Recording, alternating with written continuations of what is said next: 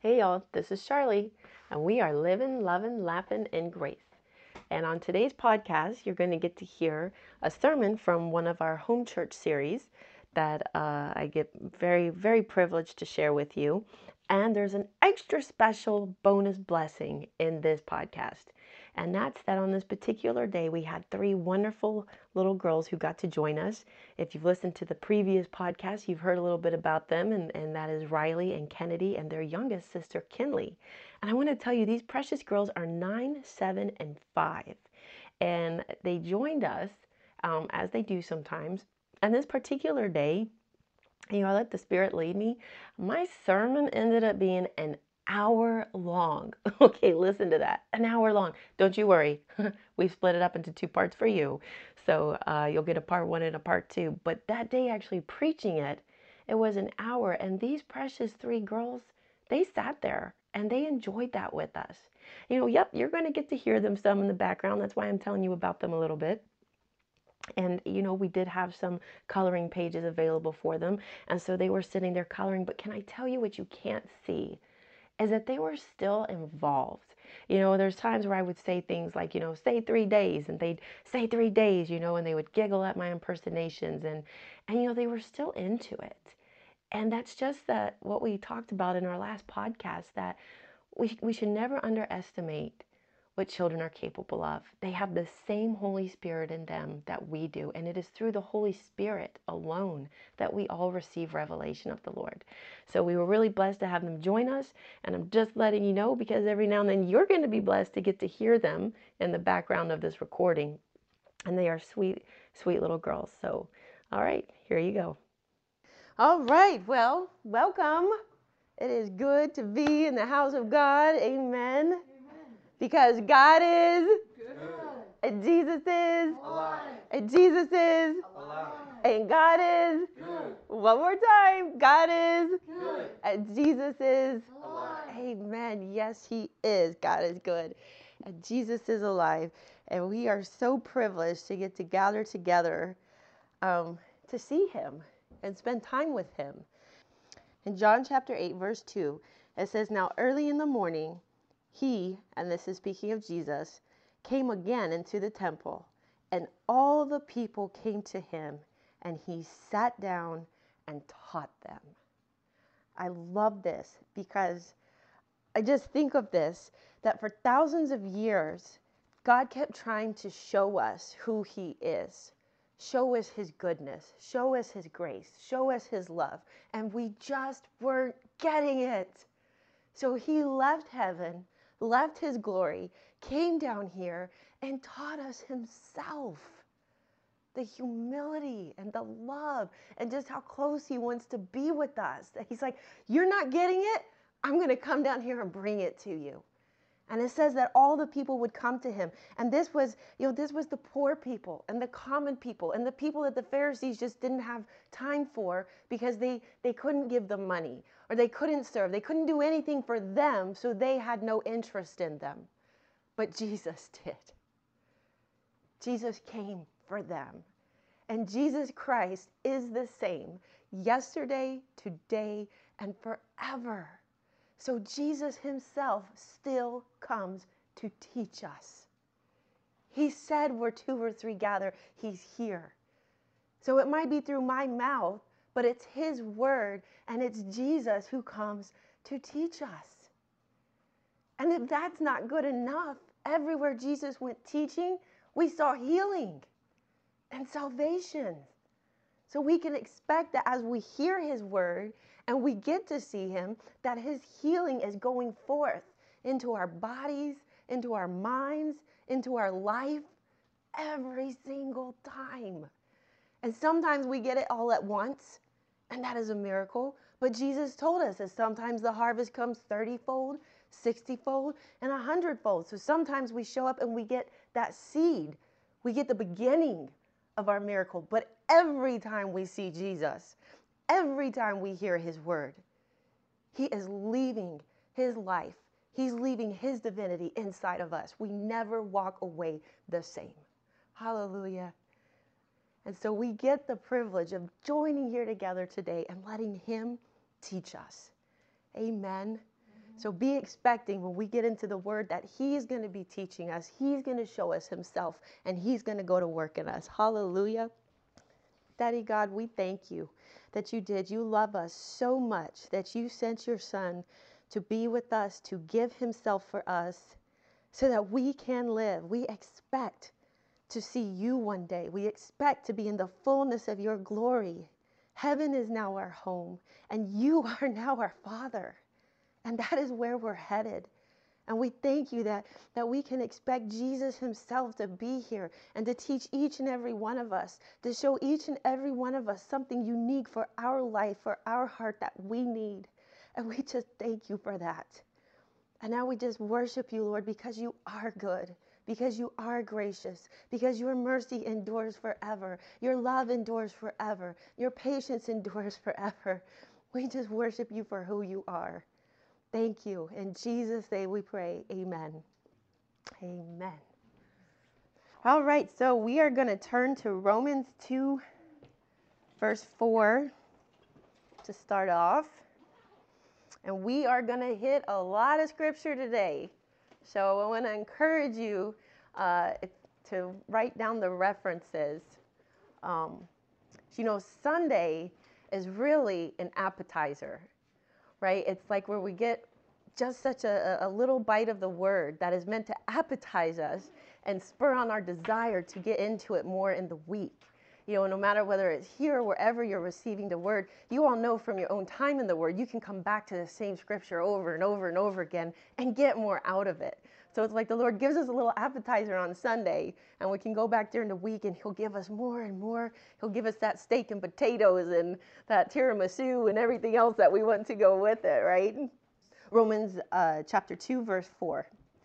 And it says, "Or do you despise the riches of his goodness, forbearance, and long-suffering, not knowing that the goodness of God leads you to repentance?" We are led to repentance through the goodness of God. And repentance in the new covenant simply means to change your mind. It means to change your mind. And what are we meant to change our mind about? It just told us we're meant to change our mind and see the goodness of God. The areas where we are struggling are the very areas where we need a greater revelation of his goodness. It's not that we need to try harder. In fact, the more we try, the harder we hold on. God lets go, because we can't both be working. Either he is or we are. But grace, to be grace, is mutually exclusive from our works. We can either rely on God's grace or we can rely on our own works. But we can't rely on both. It's one or the other. And when we see God's goodness in our life, that will bring us to repentance. We cannot make a big enough deal about how good God is. No. But the devil definitely wants us to belittle how good God is. Right? I'll give you an example. So, sometimes we fall into that trap of thinking that we have to work so hard to provide for our families, and then our work becomes stressful and it becomes burdensome because we're constantly worried, and then we're worried that we have to do this and this, even though it might not necessarily be right, or we know they're demanding too much because we think we've got to have this job. But when we step back and we remember, wait a minute, a long time ago, God said, he's our provider. And God will always provide for us. And we see his goodness that he has always provided for us. He has always taken care of us and taken care of our family. And he will always. Then we can see our jobs as what they really are. They're just a means. They're a channel of God's goodness to us. They're not the supplier. God is. If we lose that job, we should know that our God, who loves us and cares for us, has a better one waiting for us. Amen. And that's repentance. That's what I mean by when we know his goodness. It brings us repentance, and it also takes care of those areas that we're struggling in. When people are struggling with sickness, I can tell you from my own experience, when I was laying in my bed dying, it was because I did not have the correct perception of how good God is, that he absolutely, despite anything I'd ever done, wanted me healed. And it wasn't until I received that he was able to heal me, because I, in essence, was pushing him back. But with that revelation of his goodness, I was able to receive what he had always been trying to give me. And the best place we can go to see God's goodness is God's word. And sometimes we need to look at things that, just by the way they've been taught, we've missed his goodness in them. And so today we're going to go to one where we're going to see his goodness in a big way. We're going to see his grace in a big way about what really happened at Mount Sinai. I love this. But before we get to Mount Sinai, we got to go further back than that at where their covenant actually started. So we're going to go back to Genesis 15, where we've been previously. So we're going to go to Genesis 15, verse 12. And this is when God is cutting a covenant with Abraham. And we know that just before this, God revealed the salvation plan of Jesus Christ to Abraham, and he believed in that. And because he believed in that, God accredited righteousness to Abraham the same way that we receive it today. We believe that Jesus Christ was our sacrifice and took our sins and died in our place, and that because of that, we have been justified. And so then God cuts this covenant, but he actually cuts it between himself. It says that a smoking oven and a burning torch went between the two pieces. And we know Jesus is the light of the world. So he was that torch, and God was the oven. Because if God cut the covenant with Abraham, then Abraham would have to be able to uphold his end and be perfect. And God knows none of us can. So this was a foreshadowing. This was a picture of what was to come when God was going to cut another covenant with his son at the cross. And this is speaking towards that. And we went into a lot of detail about that before, so we're not here, but just to refresh your memory a little bit. But I want you to see this part, what God did speak to Abram. He said, "Know certainly that your descendants will be strangers in a land that is not theirs, and will serve them, and they will afflict them for 400 years. And also the nation whom they serve I will judge. Afterward they shall come out with great possessions." I used to read this and wonder, Lord, why in the world did you tell Abraham this? Like, I don't think I'd want to know that my descendants are going to become slaves for 400 years. That's what God just told him. Yeah, you're going to have descendants, but guess what? They're going to be slaves. They're going to be treated very badly. Right. Now, in the end, I will bring them out. But I used to wonder, God, did he really need to know that? Like, couldn't you just told him the good fluffy stuff and left that out? I don't know if you ever ask God questions like that, but I do, and I love it because he answers me. And so we're going to go, so keep that in mind. We're going to go, and we're going to get that answer in Exodus 2:23. It says, "Now it happened in the process of time that the king of Egypt died. Then the children of Israel groaned because of the bondage, and they cried out, and their cry came up to God because of the bondage. So God heard their groaning, and God remembered his covenant with Abraham, with Isaac, and with Jacob. And God looked upon the children of Israel, and God acknowledged them. So we know that after a time, the Pharaoh who loved Joseph passed away. And as time went on, the Egyptians saw the Israelites growing and growing and growing, and they became fearful of them. So they turned them into slaves. And they actually lived in that slavery for quite a while. It is amazing what we will put up with in our own strength. This had gone on for over 215 years before they finally groaned, before they finally cried out. But I want you to notice something. It does not say they cried out to the Lord.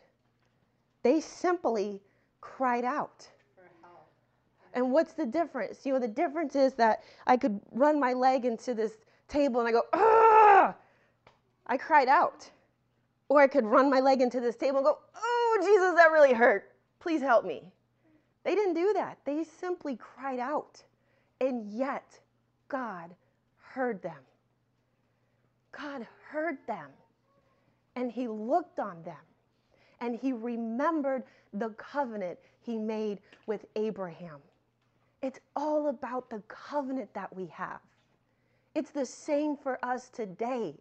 It is because of the covenant we have with God that he cut through his son, that he looks on us today. And he's not waiting for eloquent, perfect prayers. He's just waiting for us to give up on our own strength in any way and give him that little bit that he can come in, because he won't override our free will. So as long as we're saying, I got it, God's saying, okay. And when you don't anymore, I'm here waiting. And so they finally groaned, and God responded. But he responded because of that covenant, not because they were perfect, not because they were good, not because they were even worshiping him. At this point, they didn't even know him anymore. If you go to Joshua 2:14, many of us are familiar with, 24. Joshua 24:14, many of us are familiar with Joshua's statement that says, as for me and my house, we will serve the Lord. But there was a part that came before that. There was a reason he stated that, as for me and my house, we're going to serve the Lord. Because before that, he says, now therefore, fear the Lord, serve him in sincerity and in truth, and put away the gods which your fathers served on the other side of the river and in Egypt. The Israelites were actually worshiping the Egyptian gods. Where do we think they learned to make a golden calf and worship it? They learned that from somewhere. That's why he's telling them to turn away, because they had been worshiping the Egyptian gods. God did not save the Israelites because they're perfect. He didn't save them because they're good. He saved them because of the covenant they were under. And he is faithful to his covenant. He was righteous and just in saving them because he had already declared to Abraham that your descendants will become slaves and I will save them. So he was righteous in what he did. He was faithful. He was faithful to the word that he spoke. Just like he is faithful to us today because of the covenant that we have. He is righteous and blessing us because we have been made righteous in Christ. His justice is now on our side. His justice demands that we be justified because Christ has put our sins away once and forever. And so they simply groaned out, and God heard them. He heard them. He remembered them. He remembered his covenant. He looked upon them, and he acknowledged them. Hallelujah. So we know he hears them, so he sends Moses to save them. And I want you to look at Exodus 5, verse 17. And this is where Moses has gone. Him and Aaron they've presented themselves to Pharaoh, and they're asking for the children of Israel to be able to go and worship the Lord. And Pharaoh, Egypt, represents the world. And the Israelites actually represent all of us. This is our lineage that we came from. And Pharaoh represents the devil. I don't think that one's too hard to get. But in Exodus 5, verse 17, so after they've come and asked for them to leave, Pharaoh's response is, but he said, you are idle, idle. Therefore you say, let us go and sacrifice to the Lord. Therefore go now and work. So his accusation to them is that they're lazy. Notice that he ties up work and the sacrifice. The devil will always want us to think that we have to work for what the Lord has given us. That accusation comes from him. Like, what? You think that you can just rest in your blessed assurance of Jesus? You've got to work for that. You've got to earn that. That's right out of the mouth of Pharaoh.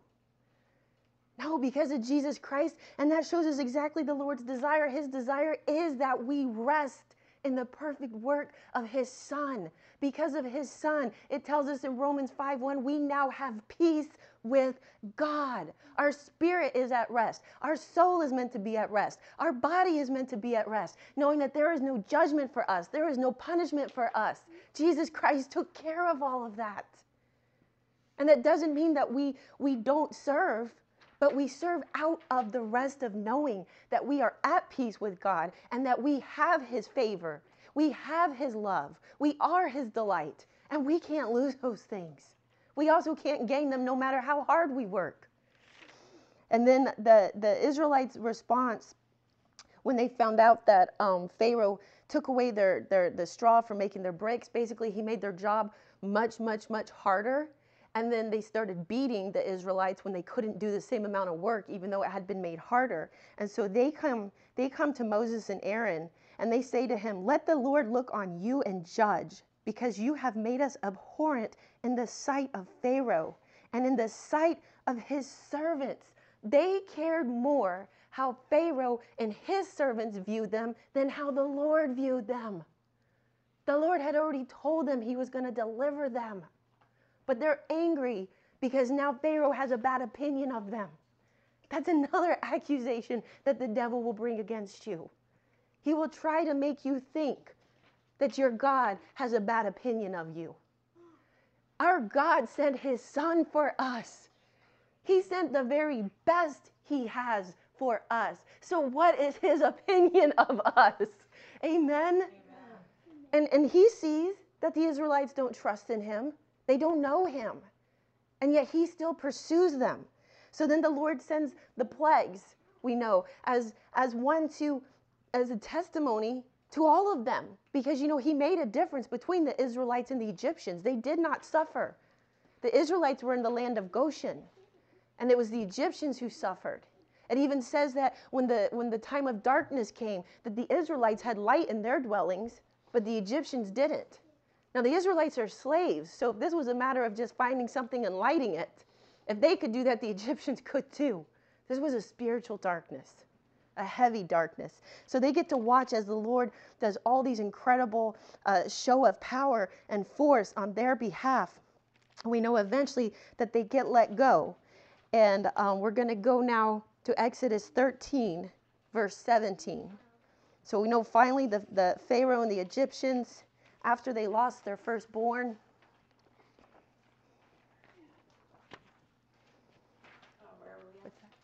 Oh, Exodus 13. I know we're going through a lot of stuff. I want you to have a big overview picture, because I don't know about y'all, but sometimes I used to think that it was the Israelites who were special. Like when I read that scripture that they used to worship the Egyptian idols, it just blew open a whole world for me. Like, wait a minute, Lord. But God did everything he did for them because he's good. Mm-hmm. Everything he does for us, he does because he's good, because he is love. And the price has been paid by Jesus. So in Exodus 13:17, it says, "Then it came to pass, when Pharaoh had let the people go, that God did not lead them by the way of the land of the Philistines, although that was nearer. For God said, lest perhaps the people change their minds when they see war and return to Egypt." So think of this. These are people, they weren't made into slaves. They were born into it. Generation after generation of people who are just used to being slaves. And even though it was quicker to go the way of the Philistines, and even though God was with them so they would have been victorious, he knew that in their hearts, the minute they saw war, they'd run back to Egypt and say, it's better to be slaves, because they're not warriors yet. Mm-hmm. And so out of his wisdom, he takes them the longer way. Sometimes when we are waiting on the Lord to answer a prayer, or we're waiting for a breakthrough, it's the same thing. God knows that we're not quite ready yet. He knows that there's a strengthening we need. There's a preparation that we need. And he is working that in us. So we get confused and we think he's not answering us when he's already answered us. He's just getting us ready to see the breakthrough. Hallelujah. God is always working on our behalf. And so he takes them the longer way into the wilderness and to the Red Sea. And then skip down to verse 21. It says, "And the Lord went before them by day in a pillar of cloud to lead the way, and by night in a pillar of fire to give them light, so as to go by day and night. He did not take away the pillar of cloud by day or the pillar of fire by night from the people." How many of you have ever been in a desert? Yeah, deserts are really hot during the day. What is a nice big cloud that blocks the sun when you're in the desert? Right? That's AC. Oh. That's cooling. He was protecting them from the heat of the sun. Right. And then at night, he was a big pillar of fire, because deserts, as hot as they are during the day, they are cold at night. And not only that, that's when the snakes come out and the scorpions come out and all those lovely things. And we're talking about 2 to 3 million people moving through the desert. They're not going to sneak by. But God appeared as a pillar of fire, kept them warm, kept them protected. And in this period, on this side of Mount Sinai, not one person was ever bit and not one person ever died. So they travel with him, and then they come to the Red Sea. And we know that Pharaoh changes his mind and decides to pursue them once again. So they're backed up with the Red Sea on one side and Pharaoh bearing down on them on the other. And they've already seen all these great miracles. But we can be forgetful people, right? All of us have had the Lord do incredible things in our life to even be sitting here. But generally speaking, sometimes we can be forgetful about that, especially when we're faced with a big challenge, when we get bad news, when we get disheartening news, when the world says there's no way to get over this. Sometimes we can forget everything God has done for us. And so it says that as they grew near, in Exodus 14, verse 10, it says they were very afraid, and the children of Israel cried out to the Lord. See, there is a difference, and at least we've got some progress, because this time they did cry out to the Lord.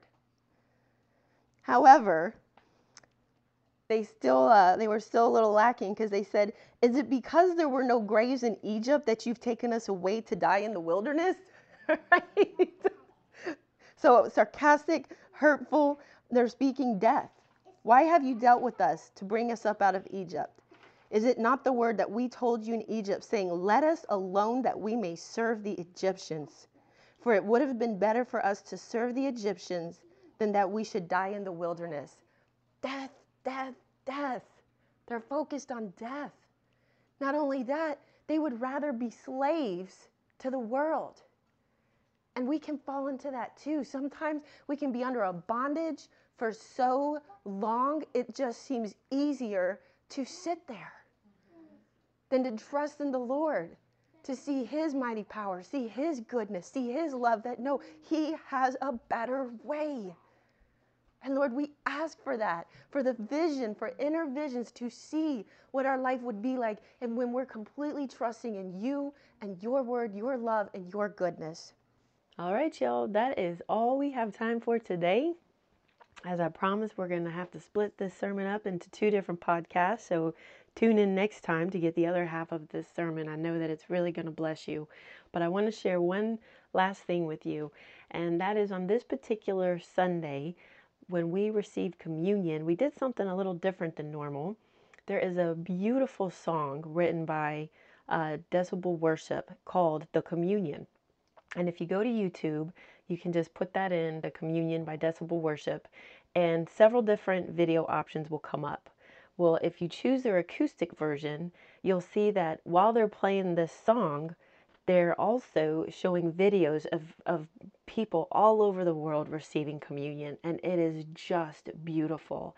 And so on this Sunday, we played that, and there's prayers in there, and as we listen to those prayers, we receive communion with our fellow brothers and sisters in Christ in spirit.